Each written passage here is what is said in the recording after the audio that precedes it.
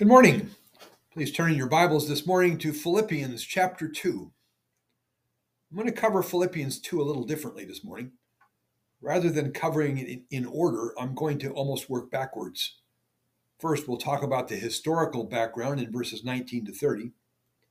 Then we'll talk about the theological background in verses 5 to 11. And finally, we'll talk about the main idea and practical applications in verses 1 to 4 and 12 to 14. But before we do, let's pray. Lord, I pray for discernment by your people this morning to know whether I am interpreting this accurately, even though I'm covering it somewhat backwards. I ask that in Jesus' name. Amen. Okay, let's start by reading chapter 2, verses 19 to 30. I hope in the Lord Jesus to send Timothy to you soon, that I also may be cheered when I receive news about you. I have no one else like him who will show genuine concern for your welfare. For everyone looks out to their own interests, not those of Jesus Christ. But you know that Timothy has proved himself, because as a son with his father, he has served with me in the work of the gospel. I hope, therefore, to send him as soon as I see how things go with me. And I am confident in the Lord that I myself will come soon. But I think it necessary to send back to you Epaphroditus, my brother, co-worker, and fellow soldier, who is also your messenger, whom you sent to take care of my needs. For he longs for all of you, and is distressed because you heard he was ill. Indeed, he was ill, and almost died. But God had mercy on him, and not only on him, but also on me, to spare me sorrow upon sorrow. Therefore, I'm all the more eager to send him, so that when you see him again, you may be glad, and I may have less anxiety.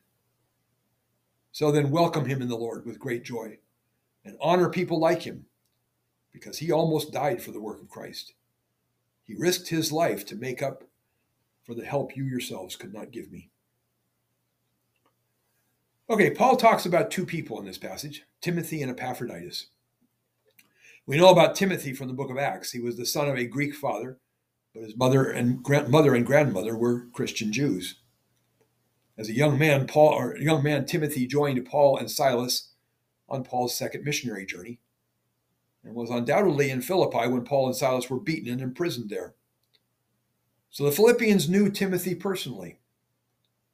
Paul tells the Philippians that among the co-workers that were with Paul in Rome, there was none quite like Timothy.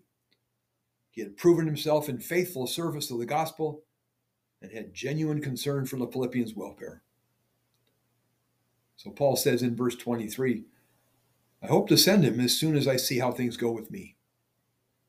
In other words, as soon as Paul finds out whether he will be released or executed, he'll send Timothy to them with the news.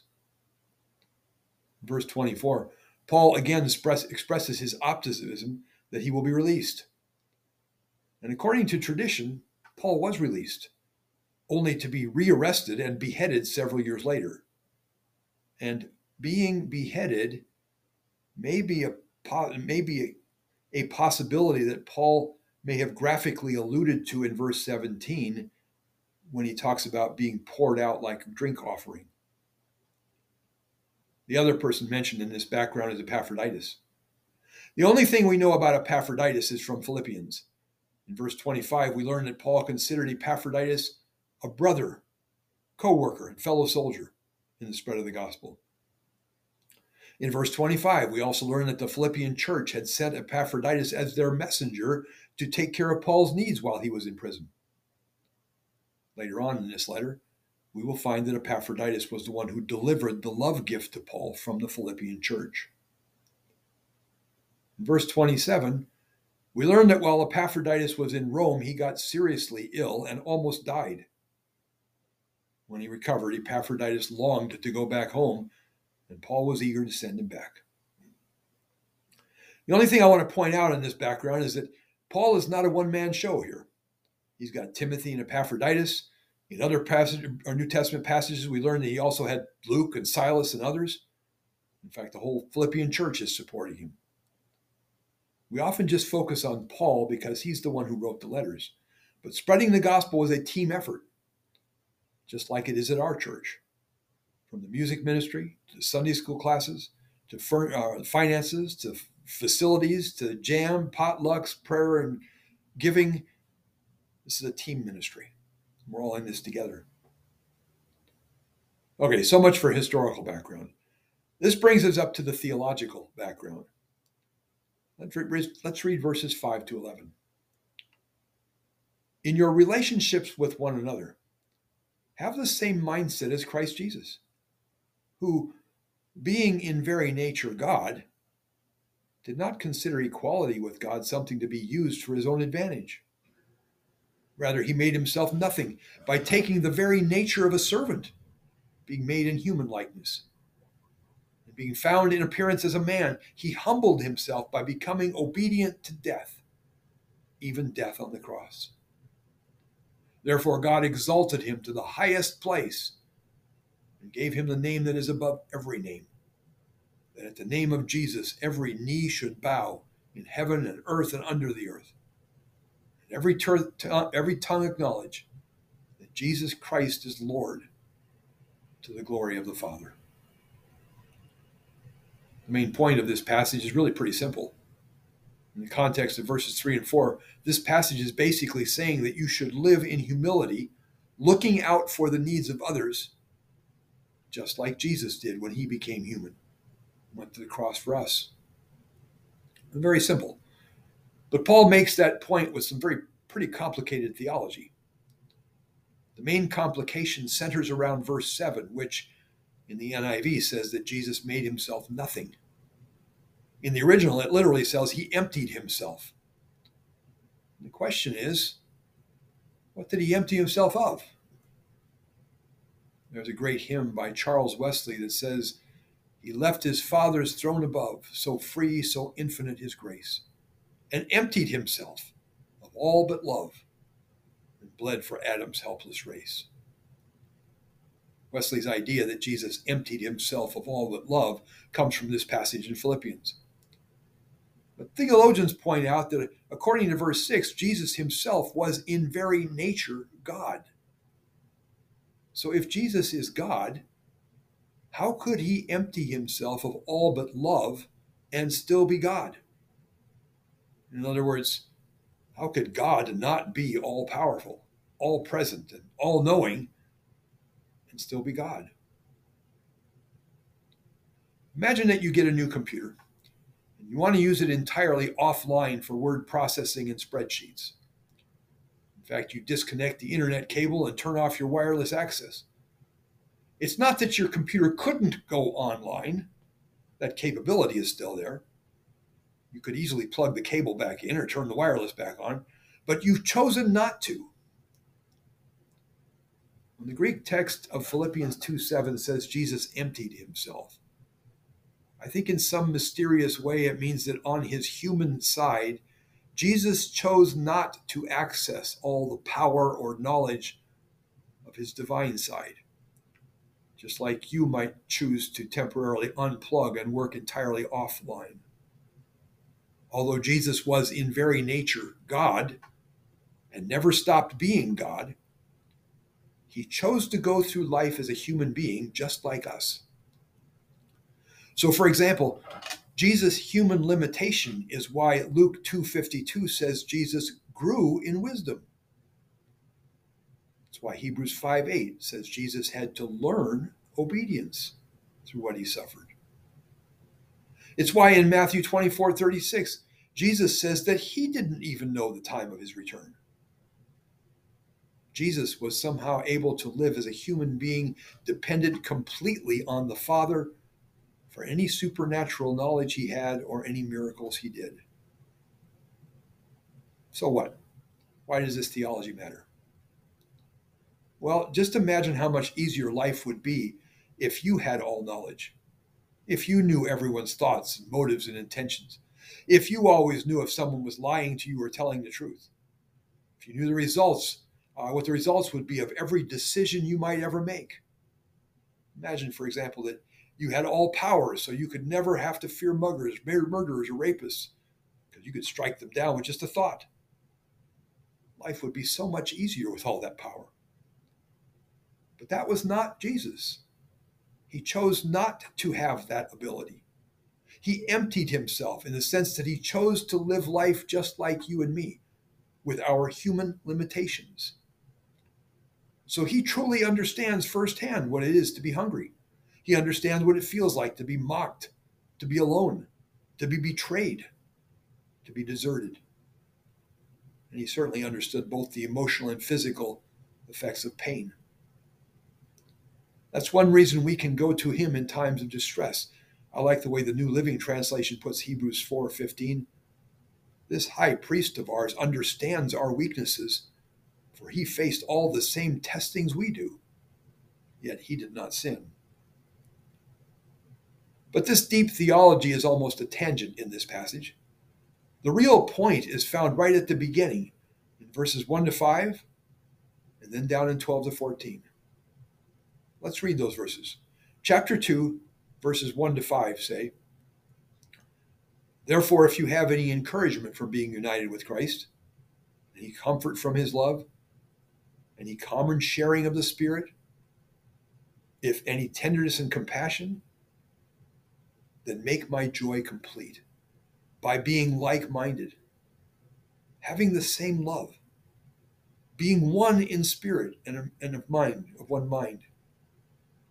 Do nothing out of selfish ambition or vain conceit. Rather, in humility, value others above yourselves, not looking to your own interests, but each of you to the interests of others. In your relationships with one another, have the same mindset as Christ Jesus."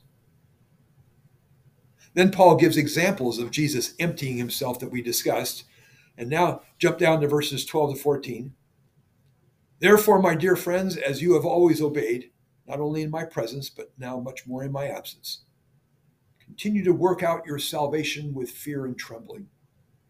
For it is God who works in you to will and to act in order to fill his good purpose. Do everything without grumbling or arguing."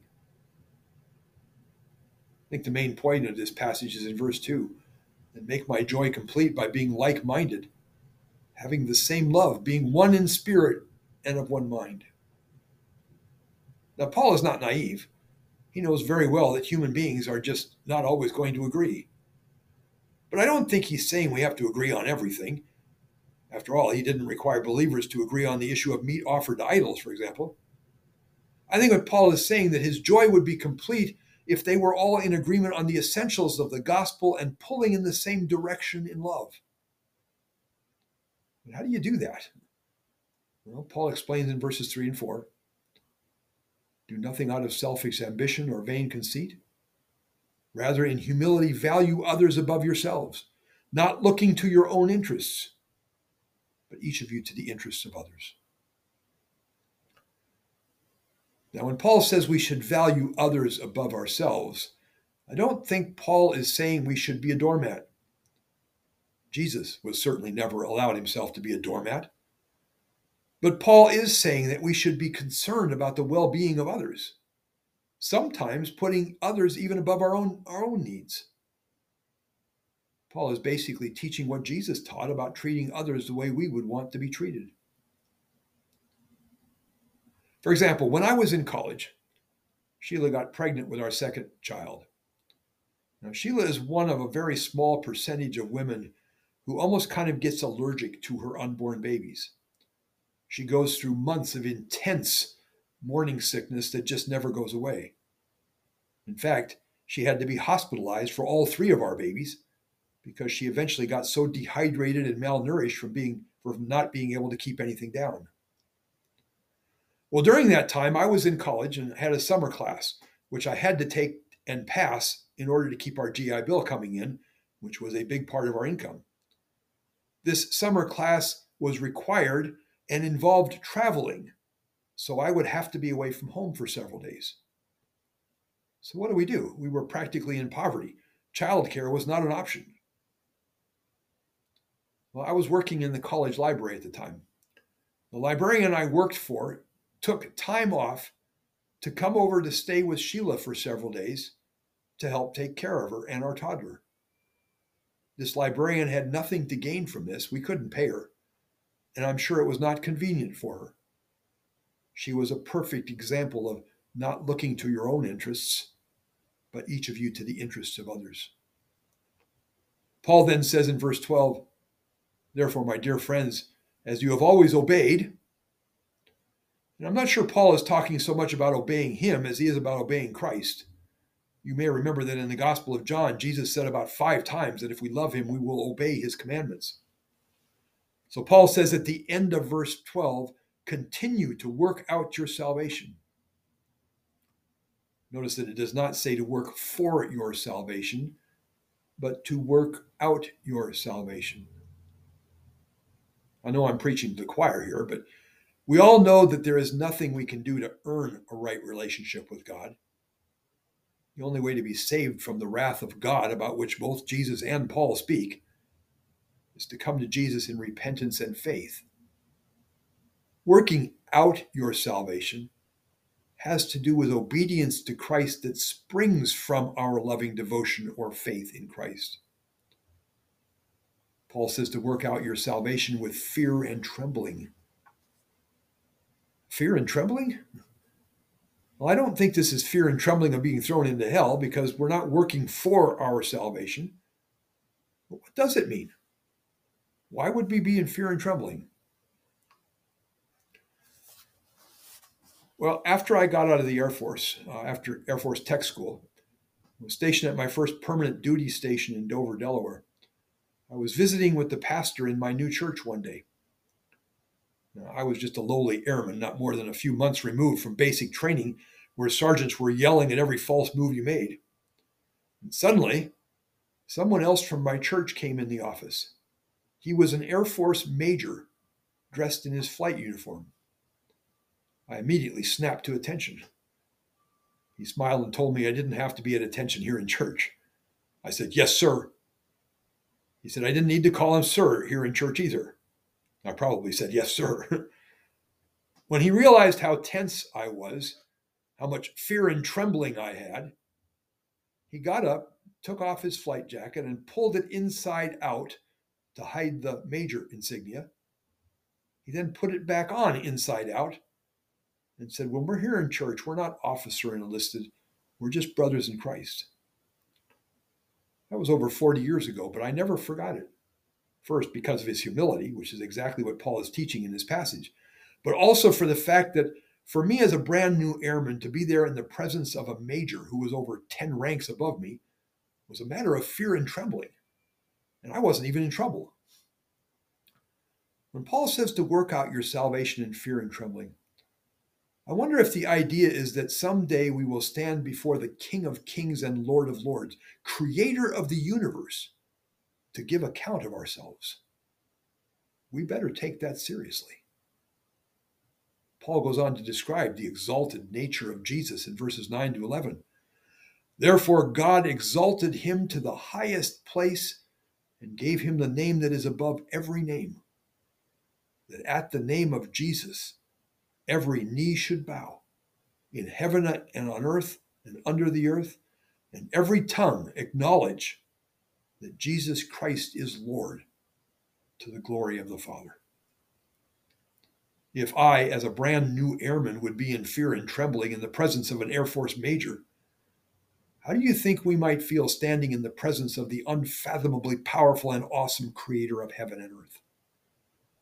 You say, yeah, but Jesus died for us. Why would we be in fear and trembling before him? Paul says, every knee shall bow. Remember in Revelation 1:17 when John met the risen Jesus? He didn't run up and give Jesus a big hug. He fell at Jesus' feet as though dead. I sometimes think many churches focus so much on God's love and grace that we've lost a sense of God's unfathomable power and awesome holiness. We have no fear of God anymore. Finally, in verses 14 to 18, Paul tells the Philippians to do everything without grumbling or arguing. Now, how many here never grumble or argue? Don't answer that. I suspect we all grumble or argue from time to time. There are some people, but There are some people, however, who just love to argue. They love to be contentious. They seem to thrive on it.